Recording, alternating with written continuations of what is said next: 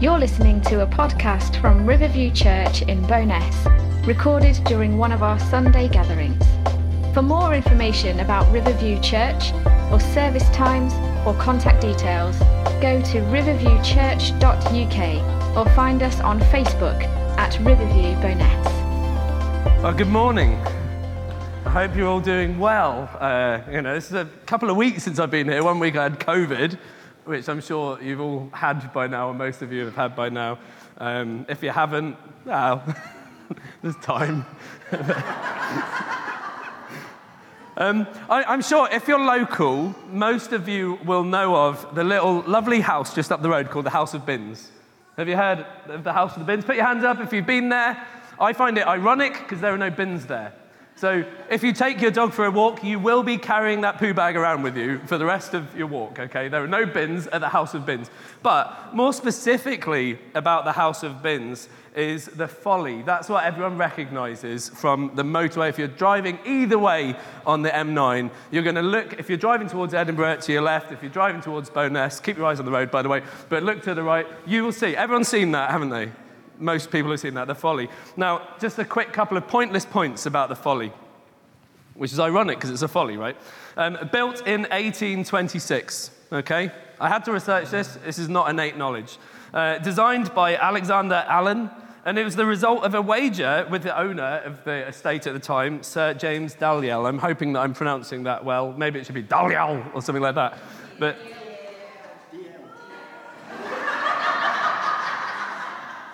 all right, can we edit that one from the podcast? That'd be amazing. As a weird little side note, so going back into the 17th century, Sir Tam, like it's an O, it should be an O, but he went with Tam. Sir Tam DL. Weird story, right? I mean, this guy, apparently, he thought he played cards with the devil, and one day the devil lost playing cards to him, and so the devil picked up a marble table and threw it at him, missed and got it in the pond. I mean, it's a weird story. Very strange. But anyway, the folly itself cost £29 to build. Now, I'm thinking, I could do with one of those. Like in my back garden, let's have a nice little folly. Could make a little office out of it. But it sounds like good value, right, doesn't it? £29. But it doesn't matter, because it's absolutely useless. It doesn't matter how much it costs. In fact, the equivalent today would be £1,665.48 for nothing, effectively, for a garden statue thing. I mean, that seems like a huge amount to spend on something that's completely without point or purpose. And actually, it was the equivalent to 193 days' wages. I mean, come on. They say if you're going to buy an engagement ring, what's the rule? It should be 1 month's wages or something like that? 1 year's wages? I don't know. Depends how much you love her, boys. But it doesn't matter because it's useless. It's like a chocolate fire guard, right? Purposeless. It's like, those security peepholes that you get in hotel rooms. Having one of those fitted onto a glass door. Completely pointless. It's like if you go up to where Rona and Simon live, there's this little barrier that's supposed to stop bikes getting through the path, but there's nothing either side of the barrier. So they could just ride around it. It's like having a gate in the middle of a field with nothing there. Absolutely. Or a smart fridge. I mean, why does your smart fridge need to do Twitter? What's it going to say? Like, by the way, hashtag your milk's off. Like, ridiculous. It seems like a waste. So I have to ask, what were Sir James DL's? It's like Kirkcaldy. Like, it's not spelt that way. Come on, or Curus. Never mind. I have to ask, what were this guy's priorities? What did he value in life? I mean, most humans have priorities, right? Kind of probably built around what we consider to be most important in our lives, like providing for our family. That's a pretty high priority, yeah? Okay. Personal security is probably quite a high priority. We wear a seatbelt. It's a priority, right? Personal security. Having a good work ethic. It seems like a pretty good priority to have. Or maybe not just things that we consider important, but things that we consider desirable. We can put priorities around that. So, we prioritize what we enjoy, what makes us feel good. Perhaps we prioritize the people that make us happy. And we kind of don't prioritize the people, perhaps, that kind of make us feel like Eeyore or something like that, like a bit of gloom in the room. And even young children will have priorities. Like toddlers will have priorities. Like offer, in one hand, if you don't believe me, go up to your toddler, offer chocolate in one hand and broccoli in the other hand. Like, which they're going to prioritize taste over health, right? It's generally, I mean, there might be some really weird kids out there. Sorry, I'm not calling your kid weird if they like broccoli. But there might be some really weird kids out there who would prioritize broccoli, come on, over chocolate. I don't think there's many adults who would prioritize broccoli over chocolate. Have you ever stopped to consider why we hold the priorities that we do? I've just realized I hadn't pressed start on my timer, so my time starts now. Boom. What priorities are you building upon? Like, what we prioritize has a direct impact on what we produce. What we seek has a direct impact upon what we find. What we praise has a direct impact on what we pursue. You know, if we praise footballers, like, hey, you know, Rangers did well the other night, well done, boys. But, you know, if we praise those 11 men, then we're going to pursue that as a priority in life. In a minute, we're going to get into Haggai 1. Now, I know what you're thinking. Surely we're in Philippians for the next 5 years, right? So I thought I'd give you a little break. I thought I'd wait till I come back from Ukraine, and then I would give you, I'd go into Philippians 2 at that point, okay? But in verse 5 of Haggai 1, that's where we're going to be today, Haggai 1. In verse 5, we're invited to give careful thought to our ways. It's a gentle challenge that graciously allows us to step back in freedom and ponder our lives. What are my priorities? Are they in the right order? What should be at the top of my priorities list? And this is it. As humans, we are built for relationships. We're built for relationship. Firstly, with each other. We're built for that, okay? It can be super hard, can't it? Like, it's not the one that we're all like, yeah. Well, sometimes we are, you know. We need people around us, right? How many of you over lockdown, don't worry about putting your hand up, but how many of you really felt the crush of loneliness as we were just stuck in our own houses? We're built for relationship. But the thing is, like, it can be hard. I find phone conversations awkward, okay? Don't even get me started on Zoom or whatever other platforms that are available or out there. Like, in fact, I even find one-to-one engagement difficult sometimes. I know some of you will as well. Find that one-to-one a little bit awkward. You know, small talk. When you first meet somebody and you've gone through the, what do you do? Like, where do you live? Like, I don't know. What do you ask after that? I don't even know. What's your favorite color? Boom. You know, it's not, I'm not great at the chit-chat. I'm not great at the small talk. I find it super awkward. I have to force myself past that point because it doesn't seem to come naturally to me. And so does that drop down my priority list a little bit? Is there a danger that it could drop down because I find it difficult? Like, give you a couple of examples, right? I find it even awkward to be on the phone to Jess. Like last night, I texted her good night. There's some judgment in the room right now. You need to watch this, guys. No, I mean, last night I do talk to her on the phone, but I find it super awkward. Like, I don't find it super awkward to be with Jess. I just find it awkward on the phone. It's like, I don't know when you're supposed to finish the conversation and how. All right, love you, bye. kind of. You know, and actually, you know my friend Simon, who is in Norway. We chat to him on Messenger, video Messenger every so often. I hate it. I love Simon. Like, he's a dude. He's my man, you know. But just then chat to him. So one day, honestly, no word of a lie, I said, Simon, I've got to go. I've got to clean a cupboard. I was absolutely genuine. I've got to go. I've got to clean a cupboard. But now if he recognizes that droop in my kind of, he goes, have you got to clean a cupboard, Tom? But that's all superficial kind of stuff. What about the gritty, the enduring, the forgiving, the bearing with one another in love? I mean, that's hard, right? And you're not on your own if you're thinking, yes, that's hard. But we are built for relationship with each other, but also more importantly, more significantly, as human beings, right? we are built for relationship with God. We're designed with a desire to be inclined towards God. We fill it with all kinds of other things, but basically everything else that we desire after, hunger after, is a poor reflection of what really is the innate desire of our hearts, to have relationship with God.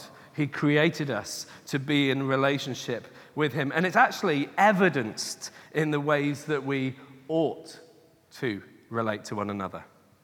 I say ought to because we don't always hit this right. And I know John was preaching on this and the love of Christ in action in our lives last week. And so it's this ought to, but we don't always get it right. But this is really about our need for a relationship with God. In fact, our relationships with each other are like an analogy for our relationship with God. We'll get into that a bit more when we get into Philippians 2.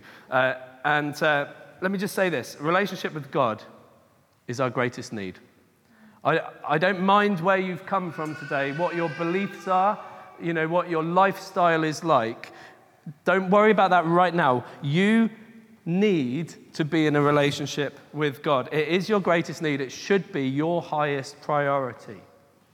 And if it's broken, if it's in ruins, or if it's in decay, then everything else becomes meaningless. And so Solomon, who was one of the wisest and richest men that ever lived on this planet, had so many things, and so many women as well, which isn't necessarily wise, but he had so many things, and yet he was saying everything is meaningless. Why? Because the road to self leads away from God, and consequently away from his blessing. If that's where you are, or if that's where you feel you are, can I invite you, like Haggai, to give careful thought to your ways? What can you do about it? What are you doing about it? What are your priorities? Gentle question to you. I'm not going to check up on you. I'm not going to come and say next week, have you shifted your priorities around? Show me what they look like. No, just between you and God, what are your priorities? And this is where we find the people of God in Haggai 1. So if you've got a Bible with you, open it up to Haggai 1. If not, it's going to come up on the screen. And if I get this wrong, then Susan's going to keep me in check. I'm not going to read it as a oneer here, but we are going to go through a little bit at a time. I'm going to see how far I get, okay? And I can come back to whatever else that we haven't covered next week. But first, we get into the setting. Here we go. So, in the second year of King Darius, on the first day of the 6th month, the word of the Lord came through the prophet Haggai to Zerubbabel, son of Shealtiel, governor of Judah, and to Joshua, son of Jozadak, the high priest. Come on, give me some credit for the names there. Come on. I might not have got Daliel right, and I'm going to carry on calling him Daliel, but... yeah. So, firstly, this is around about 520 BC. Okay, it's the 6th century BC. This is where, if you know your biblical history, that the Israelites have been taken away into captivity in Babylon, and this is them returning. This is the end of that. They were in captivity for 70 years, and this is them returning from captivity. And this ruler, Cyrus the Great, came and overpowered Babylon, and he was a dictator, but he was like he was a good kind of dictator. And he said to Israel, actually, go back to your land and rebuild. And more specifically, I want you to rebuild the temple of your God. He gave them that permission. Go rebuild. And so that had happened, but now we're in the reign of King Darius, who's not quite as benevolent, but we'll get into that another time. Their mandate is to rebuild. This whole story, if you're interested in this, it intersects with Ezra. So if you want to look at the book of Ezra, and it also intersects with Zechariah, who was prophesying at the same time, in the same place as Haggai as well. And the thing that I find interesting here, just note this, 70 years, right? 70 years. So most of the people that have gone back to Israel are either old or they weren't the people that lost the land in the first place. It wasn't them that lost the temple because of their behavior and disobedience. And actually what happens ultimately was about disobedience and idolatry, looking elsewhere for what only God should fulfill in our hearts and in our vision. It occurred after multiple warnings, multiple times. But listen to this, every generation has suffered the same problems. We all, like sheep, have gone astray. Each one turned to his own way. And we'll see that in a minute. So here they are, back in town with a mandate to build right. Now imagine for a minute, probably not too hard if you consider what's going on in Ukraine right now. Imagine you've been forcefully evicted from your home and your land. And what you have left behind is now in ruins. It's not hard to think about now, is it, at this moment in history? But now think about this, that your most holy place, the temple, the place that represents the presence of God to your people, where you come together to meet with God, is completely destroyed, and the site where it was is even out of bounds. You're taken captive by another power. You picture that? Now imagine that a way home has been provided for you. You're suddenly free to return and build. What do? You rebuild, right? You go back, you start rebuilding. But where do we begin? What are our priorities? Where would you begin? If you went back to a town that you loved that was in ruins, where would you start rebuilding? Would you start with the temple? Or would you start with your own dwelling? What would your priority be? In Judges, there's this phrase that pops up quite regularly. It says, everyone did what was right in their own eyes. So what was right in this generation's eyes? Let's have a quick look at the next couple of verses, okay? This is what the Lord Almighty says. These people say, the time's not yet come to rebuild the Lord's house. You see that? The time has not yet come. Here we see that kind of rationale, okay? It's not the right time. They try to justify their priorities here. Now, if you want to read into this a little bit, if you know some of the context, it becomes easier to do that. They're saying it's not the right moment. Why are they saying that? Perhaps they're saying, surely we should rebuild our own houses first. I mean, security. Like, if I don't have security, a secure place to live, what's the point in doing anything else? Surely that's the good thing to do, the right thing to do, to provide for my family. As the man of the house, I've got to build a home that protects my wife and my kids, right? Maybe that should be my priority, my duty. Isn't that the responsible thing to do first?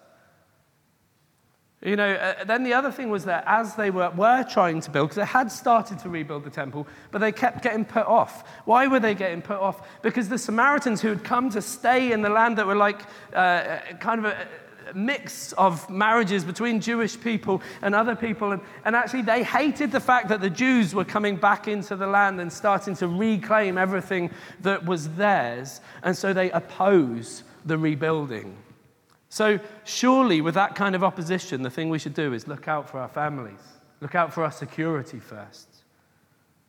Maybe they were thinking we don't have the finances. I mean, the land hadn't been worked in 70 years. Like, if you haven't touched your garden in 70 years, that's going to take you a few months to sort out, isn't it? Or a bulldozer and a rotavator, you know, but it's not going to be easy, okay? Now, do we make similar justifications? Go back to our priorities. What's our priority list looking like? What might our reasons look like? Now, I'm not standing here looking at all you going, oh, you guys, you need to get your priorities in order. You should be more like me. No, I'm the same. I'm in the same boat. In fact, if you're a Christian from the 90s, there was a band called DC Talk. Come on. Some of you, yeah? They sang this song, and they sing the line, I am the king of excuses. I've got one for every selfish thing I do. What's going on in my life? What might our excuses look like? Duty? You know, I'm expected to. Like, people depend upon me to do X, Y, or Z. Or maybe the timing's off. Oh, I can't, I'd love to, but I can't now because I'm about to go to uni, or I'm about to do this, or I'm about to change jobs, or whatever it is. Or this year is a year where I want to, you fill in the blanks here. When I see this is a good one. When I see this happen, then I will. The timing's off. Or the whole not enough thing. I'm not gifted enough. Is that ever an excuse? Is that what? Excuse is too strong, maybe justification. I'm not gifted enough. I don't have enough resources. Oh, I'd love to do that, but I don't have enough in the account to be able to do that. Or maybe I'm not clever enough. I'm not cool enough. I'm not whatever enough. You fill in, what do you not feel enough in your life? And listen, it might sound sensible, it might sound practical, it might sound wise, and it might even sound spiritual. We can put our reasoning into spiritual language and hope that nobody notices. It's not the right time. It's not the right time to rebuild the Lord's house. Maybe in another context it'd be entirely fitting. But God knows.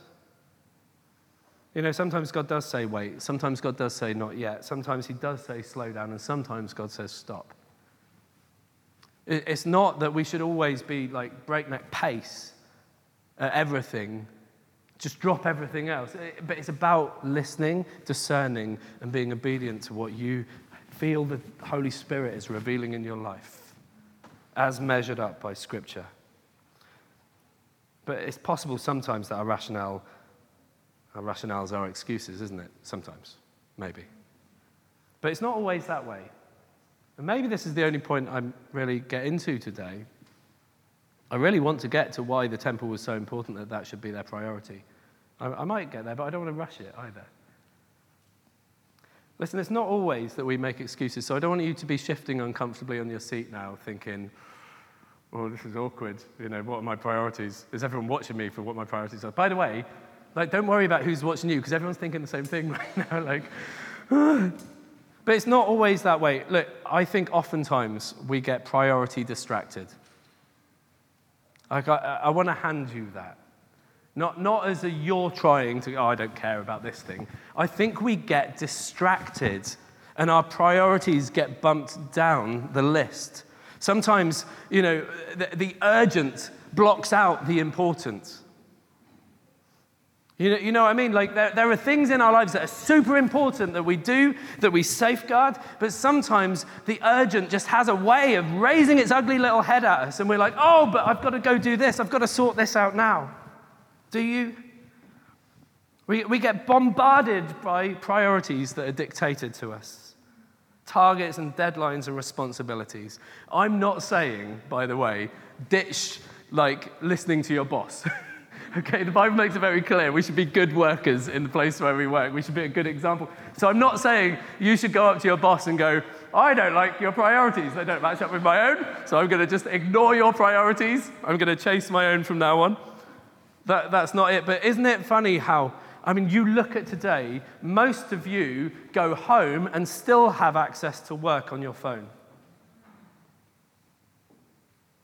It used to be that you would leave work at 5 p.m. You might have to think through a few things. You might have to mark a few books, if you're a teacher or something like that. But generally, you go home, you can budget and manage your time as your own. But today, it's different. Don't even mention that little red dot on the app on your phone. It's an angry little red dot, isn't it? Oh, I hate that little red dot. Ooh, yeah. Whoever invented that? Do you know it's actually invented with the intention of making you feel you have to act? It's red for that reason. Notice me. It's called a notification. Hello? Notice me. I've sent you a message. You've got 29 emails here. That little red dot can crush joy. That little red dot can be the urgent that blocks out the important. And you wake up in the morning and the first thing you do is, who's emailing me? Who's messaging me? What do I have to respond to? And whereas actually what would be the most healthy thing for you to do in the morning is wake up and open this and just have a look. Just read it. And just say, Lord, give me your pace. today, not the pace that's in my pocket, but the pace that is written upon my heart. Don't be a slave to technology. And I say that as one who really wrestles. Technologies are Babylon. You know, Babylon wasn't all bad. They got to trade in Babylon. They made a lot of money in Babylon. It was productive in Babylon. And when they came back, they had to work hard to restore the land.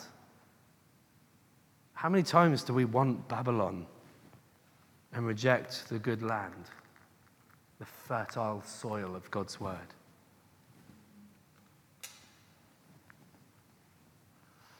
I want to give you permission not to answer me when I text you. Well, maybe at some point, that'd be nice, but... And I want you to give me permission not to answer you straight away, at least.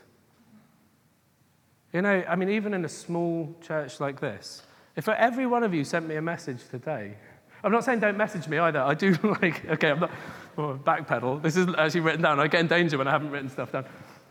I'm not saying don't message me, but just imagine if everyone messaged me something, like what would I do this afternoon if I tried to respond to everything? I can't always do that. You can't always respond. Now, Pastor Dom, and this is going on the podcast, so Pastor Dom from Sunny Hill in Poole, one of the NLT, I borrowed his iPad once. I was horrified. He had 10,000 unread emails. 10,000. I'm not exaggerating that. In fact, I'm underplaying that. I'm like, so that time when I emailed you about that really important... Yeah, sorry. I mean, maybe that's too far. Maybe that's too far. But you don't have to be a slave to the technology in your pocket. If technology starts making you work for it, it's the wrong way around. I want to give you permission. God's word gives you permission to shift that priority around. We're not saying don't answer. We're not saying don't have those kind of... It's good. Technology is great. I mean, hey, where would we be in lockdown if it wasn't for technology? Yeah? So I don't want to diss it. And I love Apple products as well, so I've got to be a bit careful. I think oftentimes we genuinely believe that our priorities are right and good. But in what order? What order do you put your priorities in? And here's the challenge. The word of the Lord came through the prophet Haggai. Is it a time for you yourselves to be living in your paneled houses while this house remains a ruin? That's a challenge, isn't it? I mean, wood, like machined wood, was a bit scarce coming back after the exile. So they're living in houses that are paneled. I mean, this kind of talks about some luxury, some kind of completeness. The panels on your house are the things you put in last, I think. I mean, ask John, he's a construction kind of guy. But no, not you, John, the other John. The other John P. Yeah, don't worry. John, come and talk to us about construction industry.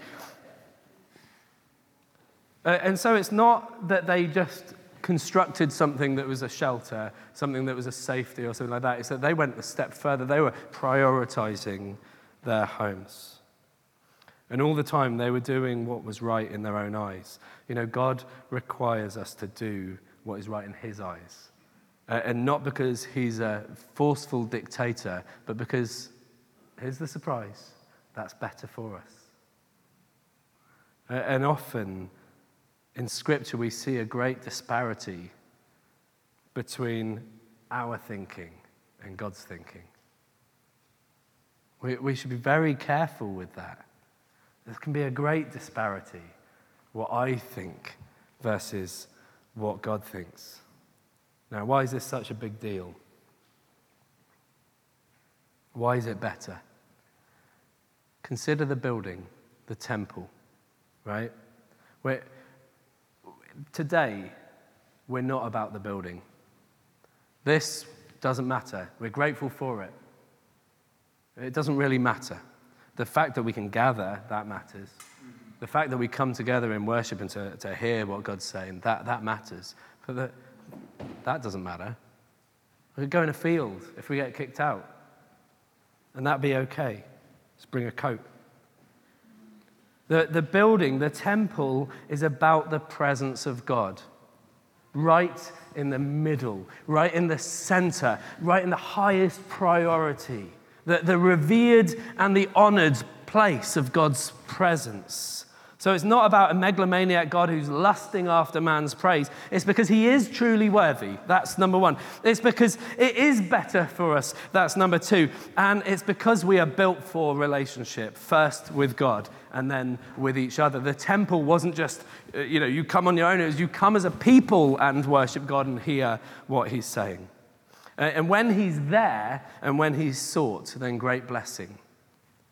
But when he's not there and when he's ignored, great risk or great trouble. And this whole story is kind of like a mirror of what's already occurred in the very first 3 chapters of Genesis. Think about this. It's a mirror image. A perfect creation.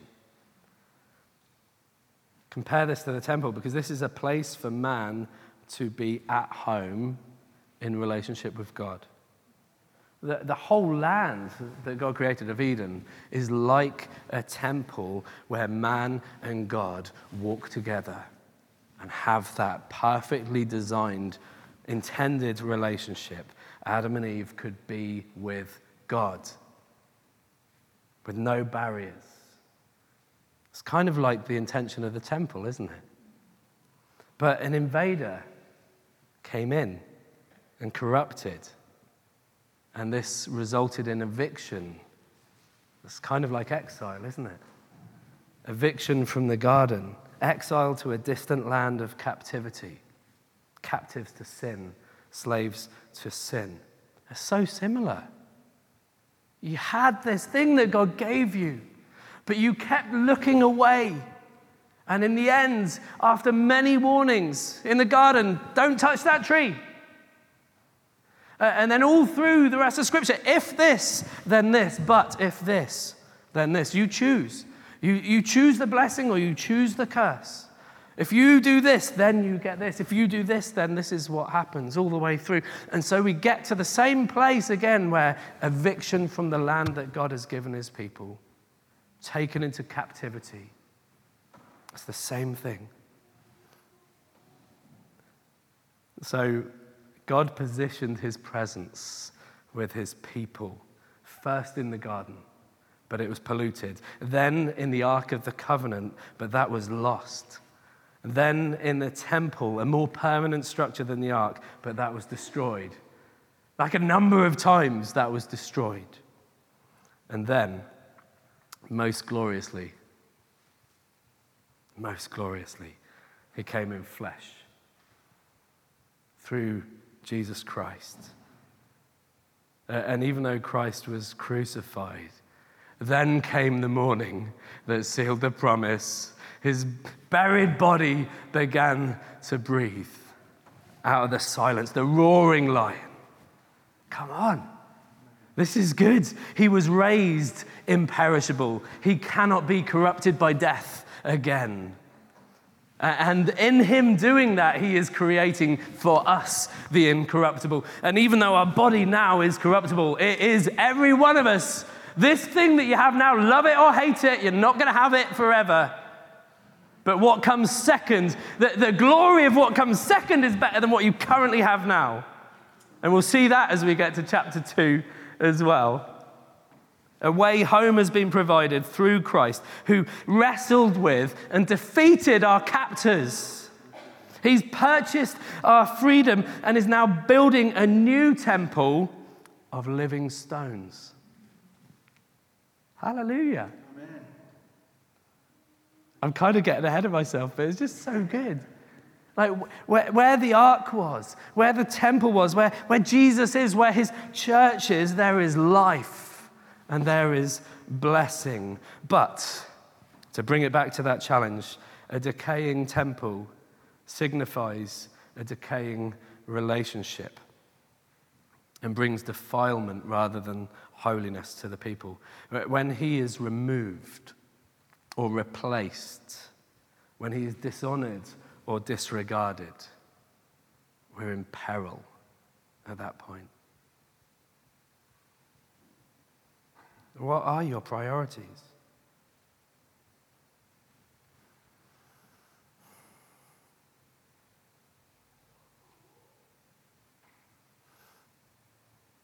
I want to come back to this next week, if you'll permit. I want to come back to the other points. I want to look at what the results of that neglect really looked like for those people there, and then what that looks like for us. Like what was happening in this passage, in this story, in Scripture. But again, it's like a mirror of what keeps happening and keeps happening and keeps happening. And if we're honest, it happens in our hearts as well. What happens to the people when their priority gets shifted, when their focus gets shifted from the one who created the heavens and the earth, from the one who's the author of life, from the one who is able to answer every one of our questions, from the one who's able to reach into our darkest moment and bring hope and joy and life, from the one who's even able to reach into our unbelief and help us right there with it. Like, there's so much. I could talk about how vast and how wonderful and how great and how deep and wide His love and His provision and His grace is for you. You can't fathom any of it. You can't even think of another story to make an analogy for it. Like what God has for you is immeasurable. And yet we keep looking at our phones. We keep looking at cat videos. I'm not dissing this. I love cat videos. They're amazing, especially the cat cucumber ones. Brilliant. If some of you go YouTube. No, actually, no, that's the opposite of what I'm telling you. I'm not saying that all of our entertainment is wrong, but what are our priorities in this? I'm not saying that our caring for and investing in our families and our friendships and what have you is wrong. I'm really not. In fact, it's entirely right. But what are the priorities? How does this fit? Well, one thing I do know is that if you draw near to God, you draw near to the source of life and healing and blessing.